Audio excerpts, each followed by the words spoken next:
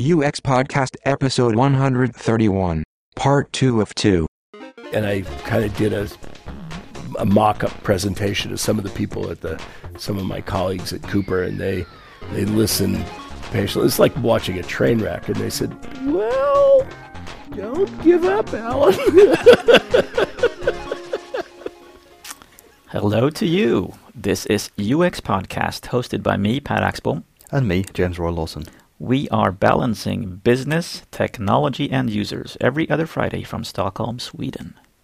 In part one of our two-part interview with Alan Cooper, he gave the backstory surrounding his UX Lisbon 2016 closing keynote, before leading us into a conversation about enterprise and business and how lack of control mechanisms can lead to harm. Yeah. Social harm, community harm.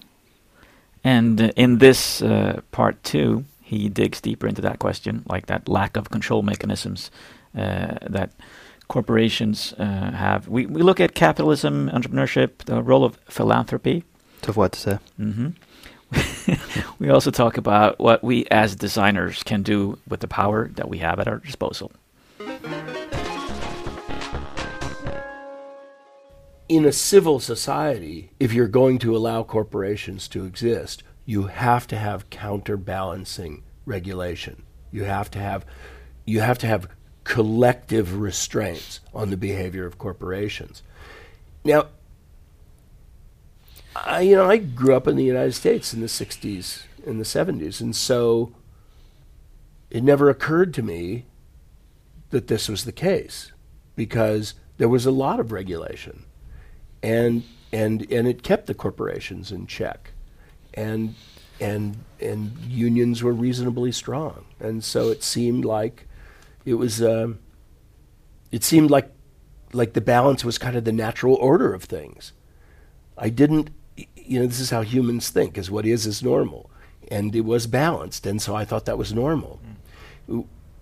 I was one of the guys who just like so many people of my age, I'm a baby boomer, kind of went, well, we can relieve these protections. They're not needed. I mean, I wasn't proactively removing the protections, but I saw Ronald Reagan and George Bush and said, what's the harm there? The harm has become very clear. And so what's happened today is I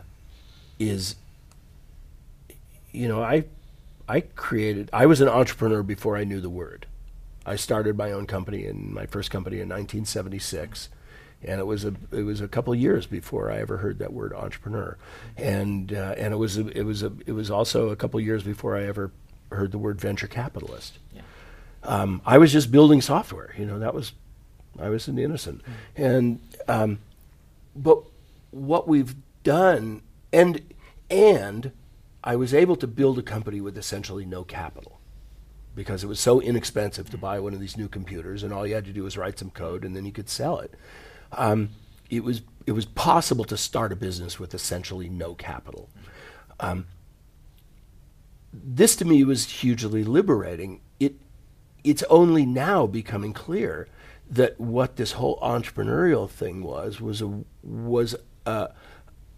an accelerated path around the collective restraint on the behavior of corporations. So going back to Uber, if you'll pardon me for picking on Uber, it's one of those companies that it was really inexpensive to start.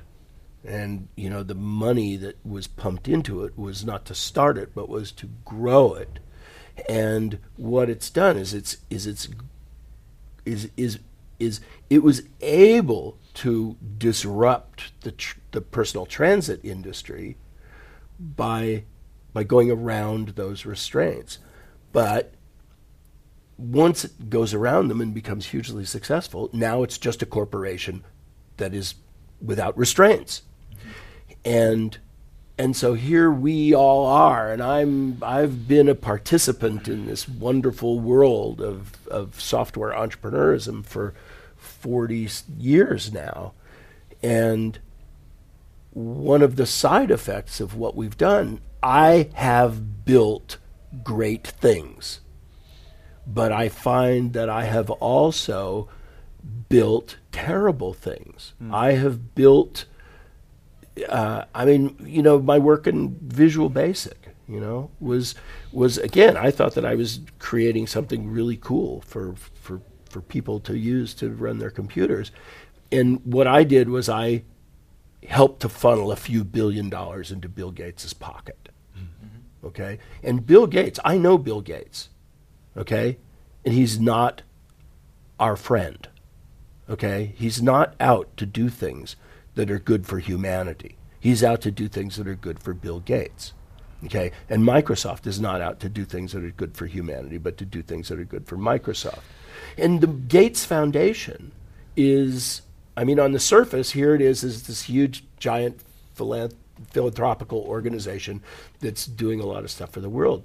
But if you dive down into it, you find that it's let me put it this way. Philanthropy is not the same as community. Okay?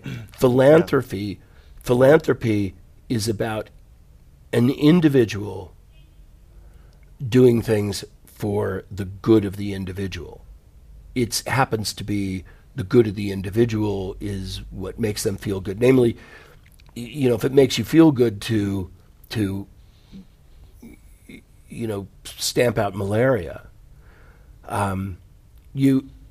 what the questions that aren't being asked are, is that what we should use our collective wealth for? Our collective wealth, should it go towards stamping out malaria?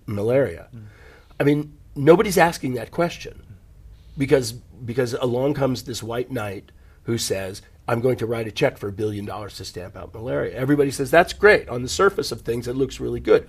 I don't know if stamping out malaria is a good thing or not. On the surface, it sounds good, but I don't know if it's a good thing. And what I do know is that it has not been a considered decision by society. Okay? Yeah. And so my point is that I don't want to diss philanthropy, but what I'm saying is that philanthropy is not a replacement for community. Okay? And what we've done is in my town of Petaluma, California, there's a beautiful stone building that's now the Historical Society, but it used to be a library. And it says, written in tiles on the floor in the entryway, set in stone, it says, free to all. Okay? This was the community creating this thing. Okay? Nowadays, when I walk down the street in San Francisco, what I see set in tile, set in stone, I see in front of every office building, I see a brass plaque that says, right to pass revocable at any time. Okay? What we've done is we have taken our common world, our community world of public parks and public libraries, and we've said we're willing to let those go away. And instead, what we'll have is we'll have public spaces that are in fact private. Okay? And the problem is that if you are an Occupy protester, you can protest in a public park, but you can't protest on that right to pass revocable at any time. So we've given up our collective spaces and accepted private spaces because as long as the owners of the private spaces are benevolently saying, yeah, you can gather here, we won't obstruct, then it's the equivalent of a public space. It stands in as a public space, but it is not a public space. It is not. And the thing is as we all know, is what they say is that how does it go? To defend the First Amendment means that you defend people who say things that you don't necessarily agree with or like. I mean, free speech. I mean, it's really easy, to defend people who are talking about, mom and apple pie and beer and Skittles. But when people are talking about things that you don't like, that are seamy and unpleasant, the First Amendment says that they have a right to say that. Freedom of speech says they have the right. And you have to defend their right to say something seamy and unpleasant. So, the libraries that we have today are pretty good, but they're not public. Okay, they're Google.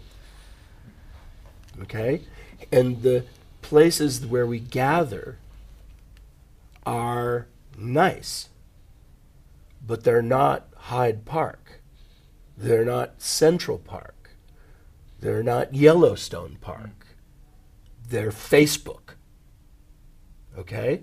So Facebook is a wonderful place to get together until Mark Zuckerberg decides that he doesn't want you to do whatever it is you're doing. Okay? Now, Mark Zuckerberg hasn't decided that he doesn't like whatever you're doing. So we're all fat and happy. We're pretty good. But the fact is that we have handed our rights to a private entity. Okay? This is what I mean by philanthropy is not community. And Facebook, which to all intents and purposes is a common carrier, and should be a common carrier, and should be owned by society, and it should be ruled collectively, is not. Now, right now it's ruled benevolently, but it's still essentially a tyranny, a benevolent tyranny. And we all know what happens to benevolent tyrannies because that old saying is that those who are ignorant of history are doomed to listen to boring pedants tell them about history. That would be me. Yesterday we had that call to arms, kind of the moral and the ethic call to arms to kind of like not take part in producing evil or bad things from a viewpoint of designers. But I know that some at least on Twitter in the audience were taking it as a call to dismantle capitalism, as a kind of a shout out against capitalism as a global phenomena. Is that part of the message that you were saying, and you are saying now? No, I'm not saying dismantle capitalism. I am not saying that. What I am saying is that capitalism is the chief enabler of capitalism is the corporation. Okay? And what I'm saying is that corporations do not have any mechanisms of internal restraint. Okay? In order to be a good citizen, we know, I want everyone to stipulate this, there has to be restraint. In the corporate world, in the capitalist world, what we've done is we've created this uber being. And we know there has to be laws, and they're mutually agreed upon laws. It's not like some outside organization, some alien thing coming in and saying, we're going to restrict what you do. No, it's us saying in order for the commonwealth, we're all going to obey the same rules because it will all be better for all of us. Okay? So, if what you do is you dismantle that structure of regulations and you dismiss the third party, the independent third party maintainers of the regulations, then what you've done is you have let companies go in and say, well, I'll just kill you and take the short-term stuff. And what they tend to do is not take it from, it's like IBM doesn't attack SAP. What IBM does is they look down and they slowly press their employees and they slowly press against their supply chain. And what SAP does is they don't attack IBM. Instead, what they do is they look down and they slowly oppress the weakest target. Okay? Well, the thing is that in the world of coal mines and steel mills, there was this means of production. There was the the capital, and there was the land, there was the forests and the ore pits, okay? But in the world of software, it's just us. Yeah. It's just our brains. So for the first time, we have more power and more authority. We're like miners and lumberjacks of a higher order. But it's the same thing. Is I am a capitalist. I want to make a lot of money. I am an independent businessman, and I always have been. Okay, and I'm a big believer in capitalism, and I'm a big believer in free enterprise. So it turns out that there are people who don't give a shit and who just say, I will. In a world of inequality, the more unequal it gets, the more the people who are at the top of the pyramid want it to be more unequal because it's pretty good for them. And it's a basic human trait. And so our world is turned upside down. There are a few billionaires in this world who are actively working to dismantle even more regulations. And this is, I mean, it's like businesses want deregulation the way criminals want fewer policemen. But the thing is I don't want in the fairer your society is, the fewer police it needs.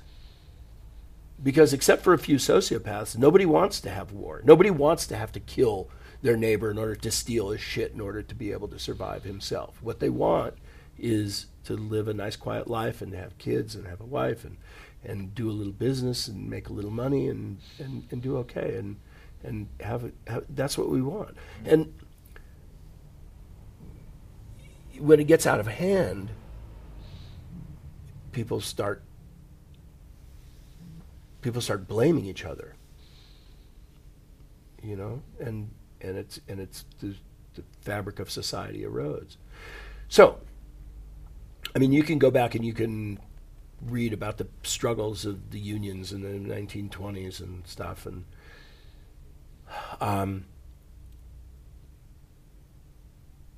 today it's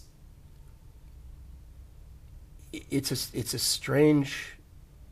I'm not sure that I understand the difference because we the digital practitioners are. I mean, I don't know. We're not like coal miners of 100 years ago. And yet in some ways we are. I can't quite figure out the similarities and the differences. I mean, this is a job for a social scientist, I think, or a political scientist. But it's clear that we have more power than we think we do. Or maybe I should say it differently, is that every day we delay in exercising our power is another day that our power becomes weaker. That might be the bigger truth. I'm scared for this world. I mean, I don't want to be a Cassandra here. I don't want to be saying it's time to panic and, you know, like, I mean, there are guys in the States who build bunkers and stock them with canned food. Preppers. And I don't want to do that. But what I want to say is the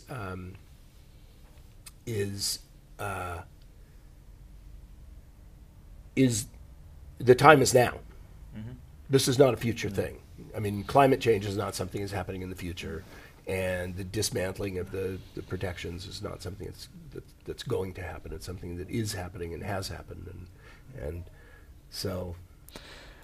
From an individual point of view, I mean, if we look at this over the last year or so, this time last year, Lisa Welshman talked here, and she gave a talk where she was encouraging us to. Well, she was asking us, "Are you doing your best work right now?" And she was issuing a call to arms for us to stand up and do our best work and do shit that we actually believe in.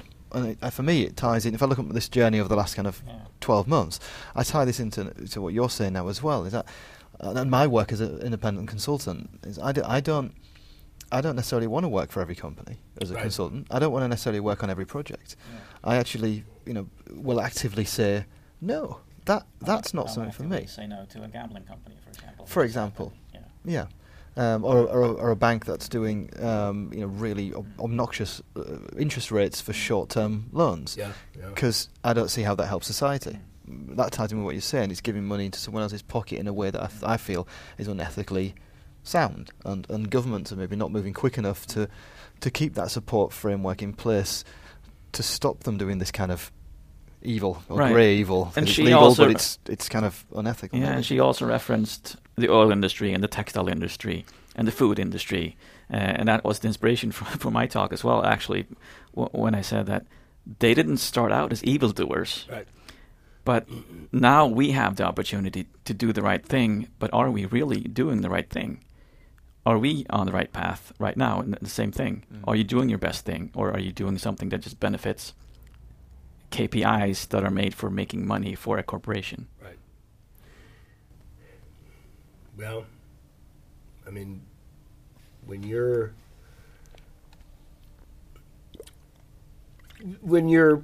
just starting out, you take a job, and it's not. You can't expect too much from people who are just trying to get going. But on the other hand,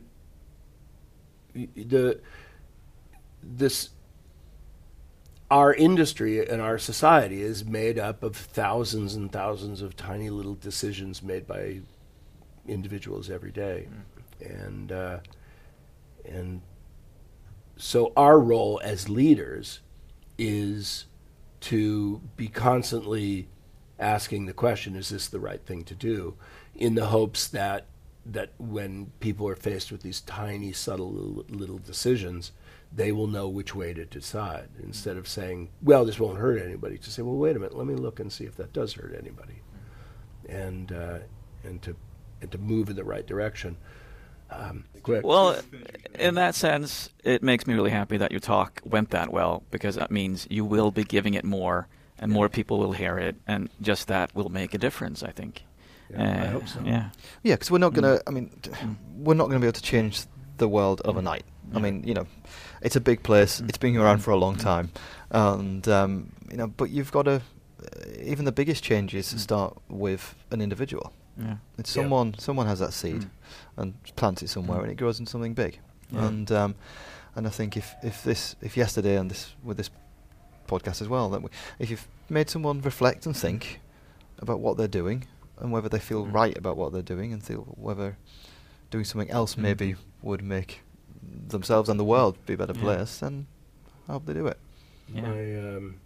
My son, married a Danish girl, and he moved to Denmark, and so I've been spending a lot of quality time in Denmark. And I'm a Californian, and which is the greatest place in the world. And I've lived in Silicon Valley, and I'm in a kind of a financial bubble of prosperity, and so I'm exposed to the best the United States has to offer. And then I go to Copenhagen, and I look around, and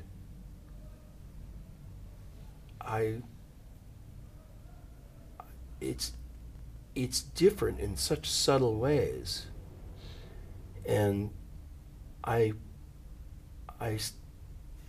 my first thought is, well, if my son wants to be a software entrepreneur, maybe he needs to go to California. But then I see what my son wants to do is live a kind of a quiet Danish life, and have kids and ride his bicycle to work. I go, wow. Yeah. I mean, another one of my friends in San Francisco just got run off the road and crashed his bike and wrecked his shoulder and stove in a couple of ribs. It's really dangerous to ride bikes in San Francisco. And another friend had the same thing happen to him in Australia. And in Copenhagen, I just watch these bicycles Yeah. go back and forth. And I go, this is amazing. Yeah. It's fabulous. Rain or shine, and they're just they figured it out. And I'm saying, for what he wants to do, Copenhagen is the place to go. Then I'm surfing the internet and I find this TED talk. I think it was Norwegian. This guy gives this talk. He says, "Where's the best place to become a millionaire?" And it turns out that the United States is way out of the top 10, but the top 3 are Norway, Sweden, and Denmark. Then he says, well, where's the best place to become a billionaire? Well, Norway, Sweden, Denmark. He says, where's the best social mobility in the world? Again, the U.S. is off the charts, in Norway, Sweden, Denmark. And, it's like, then he starts giving the answer, and it's because he says, where's the best place to become a millionaire? He went out and he asked a bunch of millionaires. And they said, well, you go to a place where there's low minimum wage and not much regulation.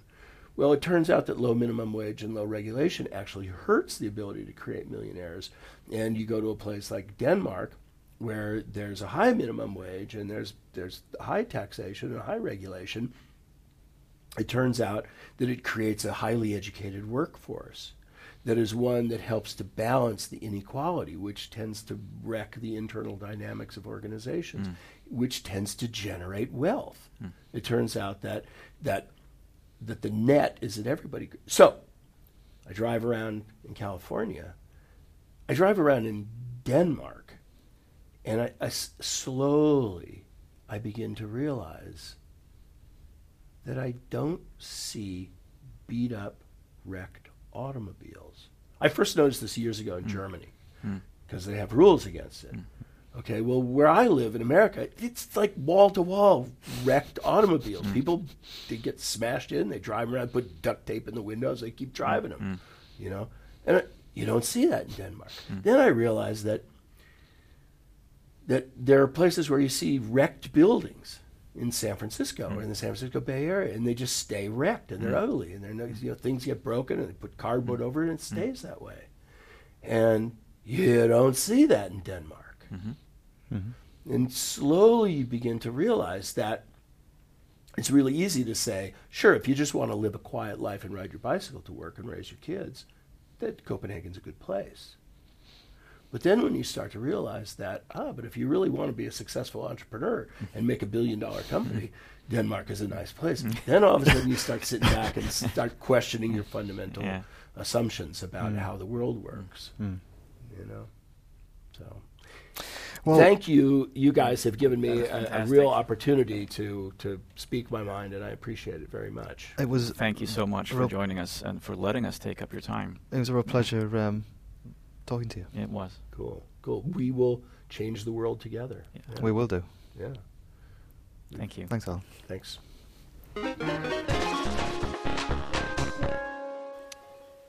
So this is a lot to digest, everything that Alan is talking about. I think he's not finished thinking, and I'm thinking I'm not finished thinking about what I'm hearing from him. No, Alan's got to the point where he's realised something. Exactly, you say he hasn't done though with working out the answers. Yeah. This interview in itself formed part of his working out of the answers, and now though we've become part of that working out because he's put part of this onto us. Part of the burden has now been passed on to us through his keynote and through this interview. Yeah.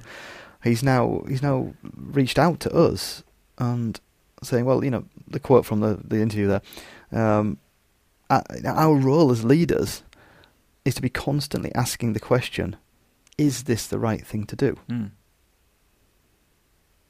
And it is a really tough question because sometimes it does feel like you're doing the right thing, but you can't always be confident because you don't always have the big picture. No, and we mentioned our kind of, I suppose, luxury of being senior people in our profession, and freelancers, that we can we've reached that point now where we can say no to certain things.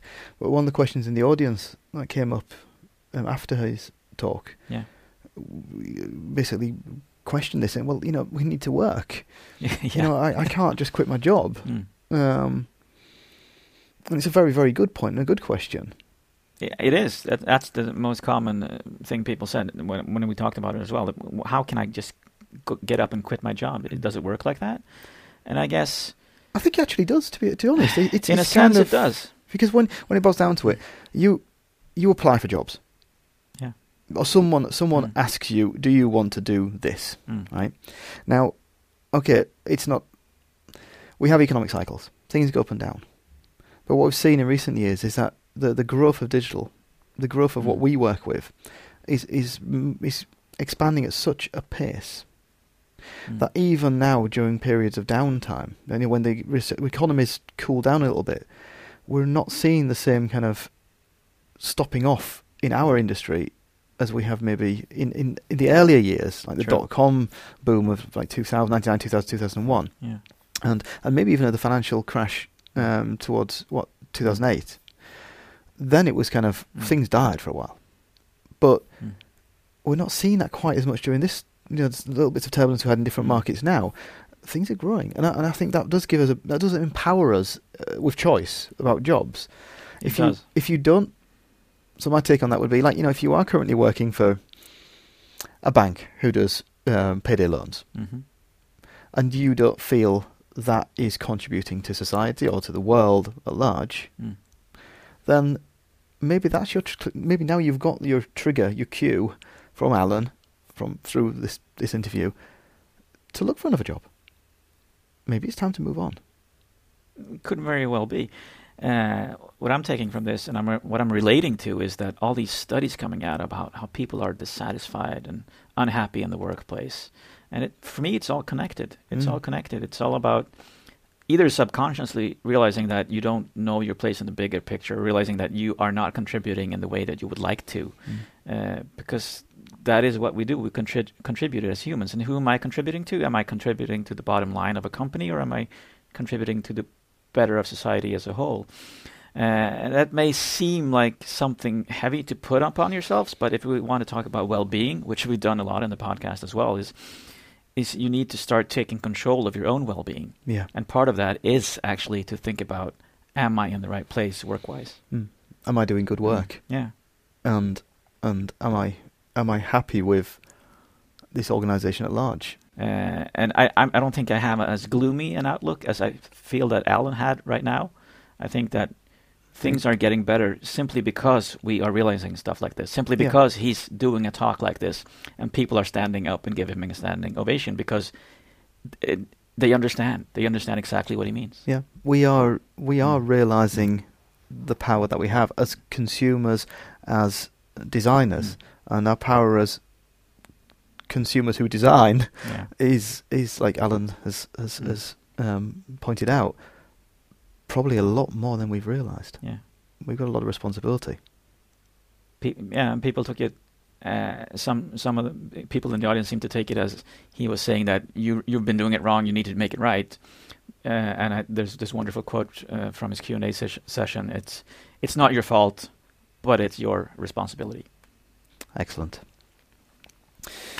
Well, if you can find show notes to this episode, or these past two episodes, parts of the Alan interview, on uxpodcast.com.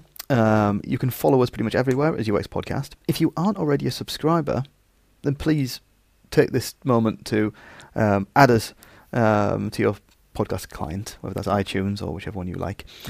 Or you can also follow us on SoundCloud. Like you said, we are everywhere. We are. Yeah. Remember to keep moving. See you on the other side.